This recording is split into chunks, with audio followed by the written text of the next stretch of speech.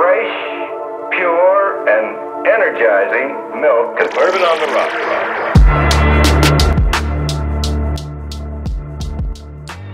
It feels like it's been a long time, so let's hop right in. I'm starting a new series based off of banned books. I will bring on a couple of different people. Nick Cataldo seems to be trying to convince the old man to do it as well.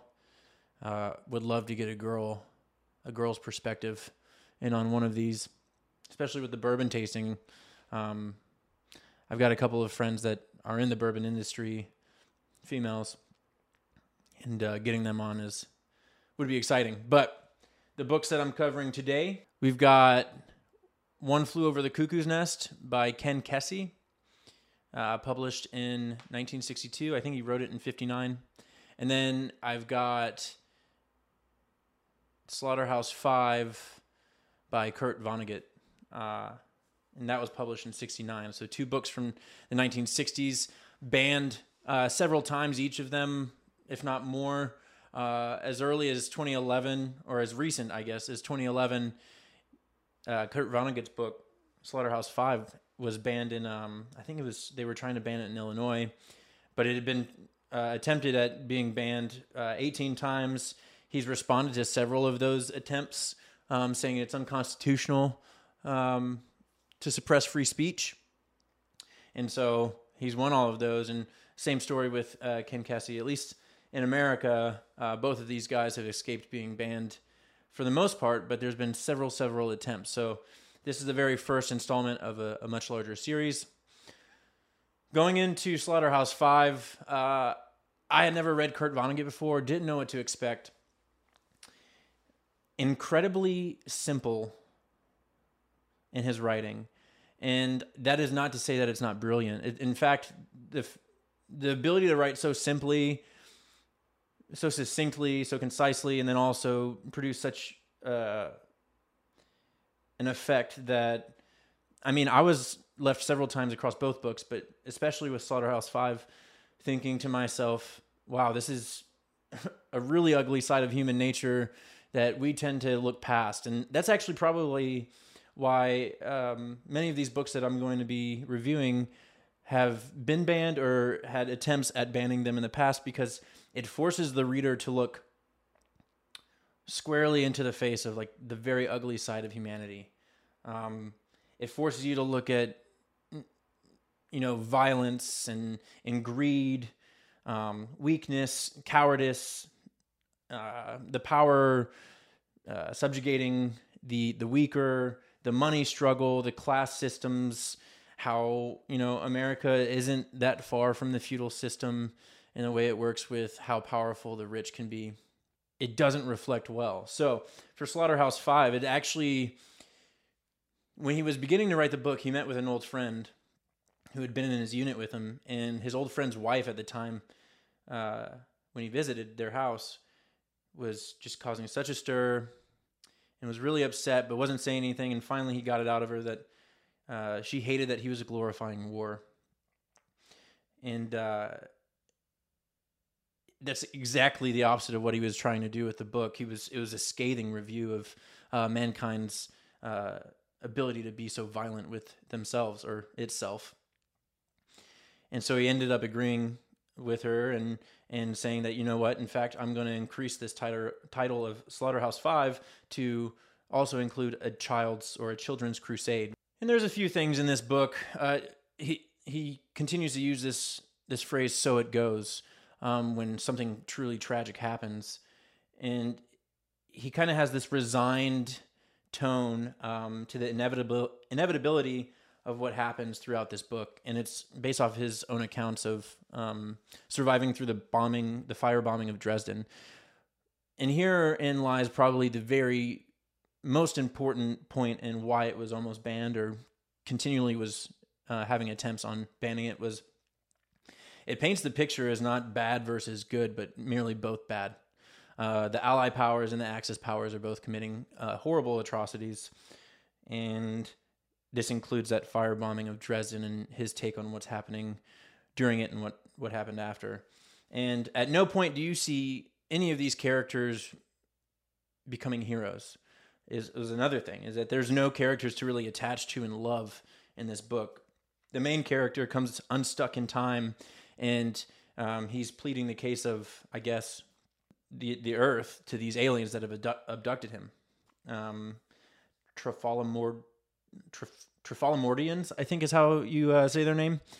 And he's unable to. And he comes unstuck in time and jumps back and forth between the war and his time after, when he's, I think he was a dentist. And it's just the whole time you don't really have a connection with these characters. You don't find yourself admiring any of these characters. And that was done intentionally. And it was just a really cool read. This was my first like classic that I've reviewed for this podcast, and it's clear why it's a classic. His simplicity, like I mentioned, was, I mean, the word structure, the sentence structure, very clear, very concise. And apparently this is his writing style throughout all the books that he writes. And I loved it. It forces you to look at yourself and at the power structure and at how society treats its poor and its uneducated and the homeless and all of these things. You kind of, it opens you up to things that he doesn't even explicitly mention, but kind of insinuates. So, with One Flew Over the Cuckoo's Nest, this one surrounds a group of people that are in a psych ward in Oregon. Also set in the 60s. Also banned because it forces you to look at some of the issues that are swept underneath the rug. And one of the things that it focuses on is EST, electroshock therapy, and treatment of patients. And I looked up, so this book was published in 1962, and as a result, it seems EST fell out of favor in the 60s and 70s and almost was completely removed from treatment for people with depression or any sort of illness to do with their brain. And so I looked it up. I was like, oh, when did electroshock therapy end? And you'll be surprised to know, maybe, as I was, that it's still being used fairly frequently even today. Probably not as brutal, probably not used as punishment like it was in the book, but Carrie Fisher used electroshock therapy and said she was a big advocate for it and said that it helped with her depression. Ernest Hemingway used it actually to the point where he started losing his memory about things that had happened in his life.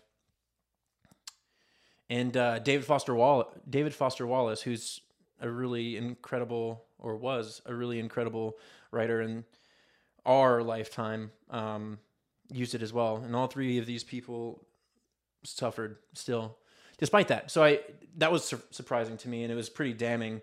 And I don't know why we still use it. It was actually, I'm still surprised to this day we use something as barbaric as electroshock therapy. One thing that I thought was really curious about how Mr. Kesey sets this up is that it's narrated by what you discover to be a schizophrenic man there in that psych wing. And what both of these authors do is they don't come out and say explicitly, like, I don't know, they insinuate a bunch of things, or at least they force the reader to start looking at things that they're not outright mentioning, but it's clear that that's what they're trying to talk about. So, for instance, in this one, you're going through the book and you're following this narration of Mr. Brompton, who's a schizophrenic, and he has episodes as he's narrating from time to time, and the reader, or at least I, got really confused at times, and I was like, is this really what's happening? And is this truly, like, is this how they're handling this, or is this what's occurring right now? I can't tell if it's real or not, and I was getting frustrated. I was like, why did he do it this way? And I realized that this is probably what a schizophrenic patient goes through, where they're starting to question their own perception of reality. And I thought that was a brilliant tool. And I'm sure that's why it started receiving a lot of flack and attempts at banning it, because it's a tough pill to swallow how we treat our sick. and putting you in those shoes of that narrator, Mr. Bromden, where you don't know what's real and what's not, and it's scary, and it's a stark look at reality. Ultimately, I see why both of these books are so well regarded. I think they're important, and it's very important to look at some of these things. I've read 1984. I've read Brave New World. I've read Animal Farm. I've read now Slaughterhouse-Five and One Flew Over the Cuckoo's Nest. And there's kind of a common theme with the reaction of the reader. And it depends on if the reader is going in with a closed mind or with an open mind. But there's always something much bigger than what the story is telling you. So Animal Farm, for instance, is about a bunch of farm animals, but the story has some underpinnings to it, which I will detail in a later podcast, that are tough. They're tough to face. They're tough to try to answer yourself, because they're naturally tough questions. And all these writers are so brilliant at using very simple themes, very simple writing to create these profound effects. So it makes it really hard to say, hey, choose One Over the Cuckoo's Nest over Slaughterhouse-Five, because they both have very interesting styles. There's some similarities in how they attack these problems. There's some differences in their style of writing. If I had to read one, I would read Slaughterhouse-Five. So, the ratings, now that I've already given away which one I'd read. Slaughterhouse-Five is probably, I'd say, a 4. And then One Flew Over the Cuckoo's Nest, I'd give it 3.5. I'm sticking with it.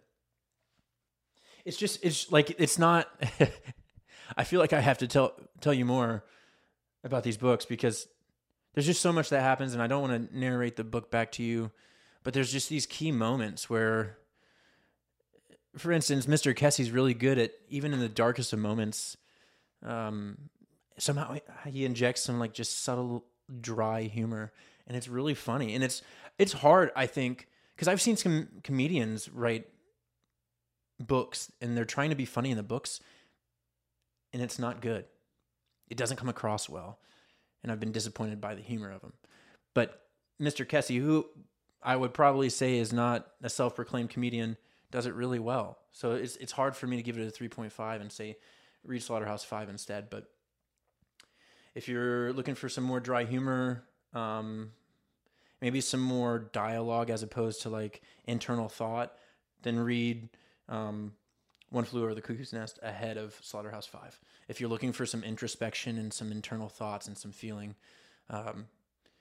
stuff about war and the tragedies of society and how they utilize war for political gain, then read Slaughterhouse-Five. All right. Now on to the bourbons. I'm calling this the Dr. Jekyll and Mr. Hyde of bourbon comparisons, because on one hand, with Belle Meade, you've got a blended bourbon from 4 different bourbons from Indiana. And it's a resurrected brand. It used to be prominent prior to Prohibition, didn't survive Prohibition, went defunct. And 2 brothers from that family in 2006 discovered that there used to be a distillery in their family. And they dredged up some of the old artwork. So this is the original artwork from the original Belle Meade distillery. But it hasn't been in production for too long, 2015. So they're blending these bourbons to try to get like I guess like give it some age. It only takes 2 years to be considered a bourbon. But I guess in the competition against these craft distilleries in these larger bourbon distilleries that have been around for forever. It's really hard to compete. So bringing these blended bourbons helps. With this one, with Belle Meade, it's actually pretty interesting. I had never really known what sour mash really meant when it's included in the label. And it's a sour mash whiskey. And the thing about sour mash is it's used from materials in prior distillations, which at initial thought I was like, gross, right? But apparently it gives this like acidic, it raises the acidic taste, and that is a taste that people enjoy. It also takes some spice from, it's rather high rye content in its grain bill. It's 30%. I think it was like 64% corn. What's funny is that, or what's interesting, I would say, is that Belle Meade didn't put out its grain bill. It was reverse engineered after the fact for people to discover that. So I thought that was interesting. So that's Belle Meade, and that's my Mr. Hyde.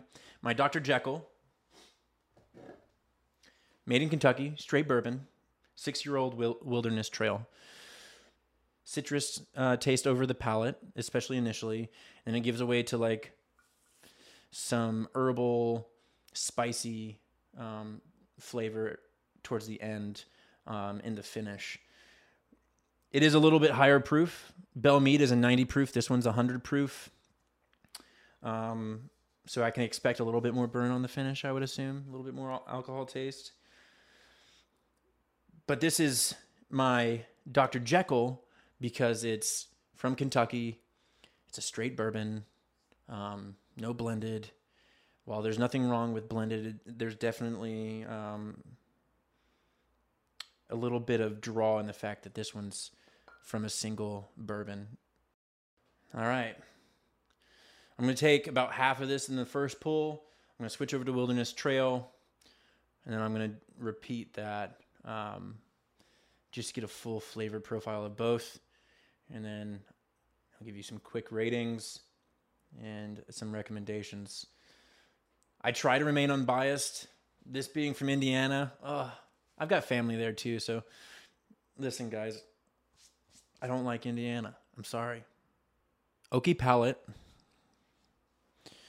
Very nice, subtle finish, though.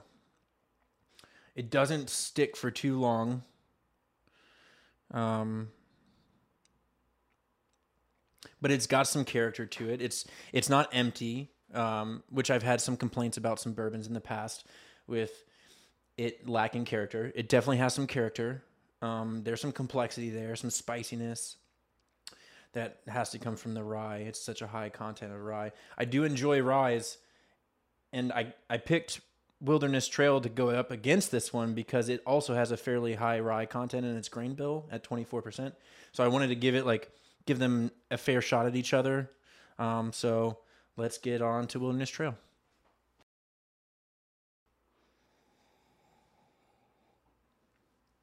Oh, that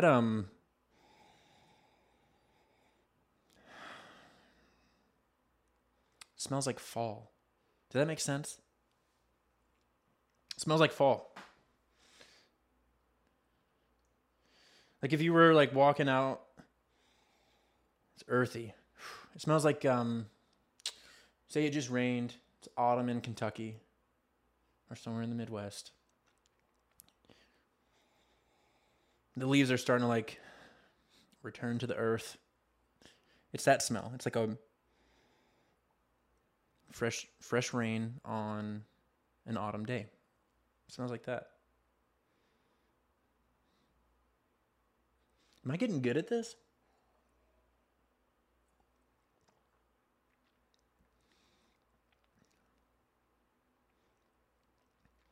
Oh man. I tasted the citrus for a split second, and then after that, oh, okay. It does finish it a little bit. Got some herbs to it. Ooh, first shot. I'm going to... that one's more gradual. So, if this makes sense, the Belle Meade has all this complexity all at once. Just all happens all simultaneously. This one kind of starts sharply with the citrus, comes down and then evens out with like an herbal finish. So you're coming up high for a second, and then it like kind of flows down into that herbal, much softer taste. Whereas with Belle Meade, it's all there at once. 2 quick more pulls, and then I'll give my thoughts on it.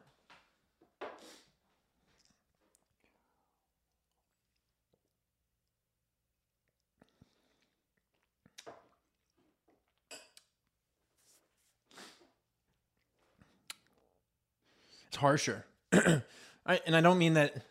Maybe I could rephrase that. It's more robust. It's not bad.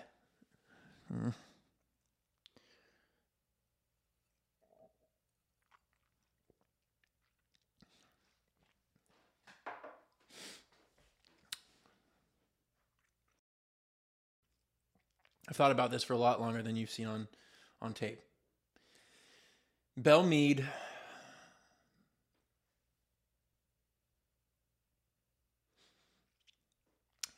.7. The Wilderness Trail 6-year 3. So Wilderness Trail wins out, and this is not biased because if you've looked at other podcasts, you know that I'll choose a Texas or an Ohio, Noble Oak. Shout out Noble Oak. You guys make a great bourbon, and I hate Ohio.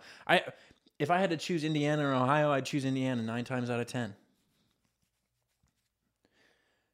When people are from Northern Kentucky and say that they're from Cincinnati, I'm sorry.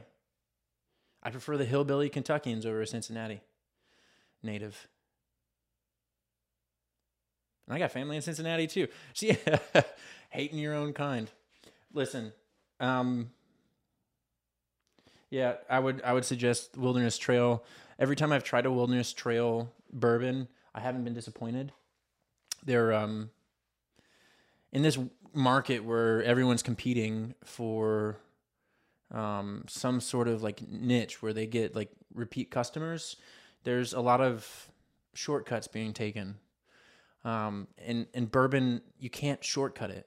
And it's hard to mass produce if you're a craft distillery to make enough product to compete with the big guns, the Maker's Marks. I hate how they spell whiskey. They don't spell it right. Look it up. I mean, maybe they spell it like the old times, but like that was wrong. We're in 2022. Anyways, that wraps up the podcast. Really excited to be back. Let me know what you think. Give me some suggestions for banned books or for bourbons to try in the future. I will be bringing on people. I'm excited to be back into this. I'm in a new house, as you can tell from the different backdrop. If you've been with me since the beginning, I've moved a couple of times. It's exciting to be back. I love you guys. Until next time. And to think I almost forgot. A toast. To honor my grandfather. Up to it. A little bit left. Down to it. Damn the man that can't do it.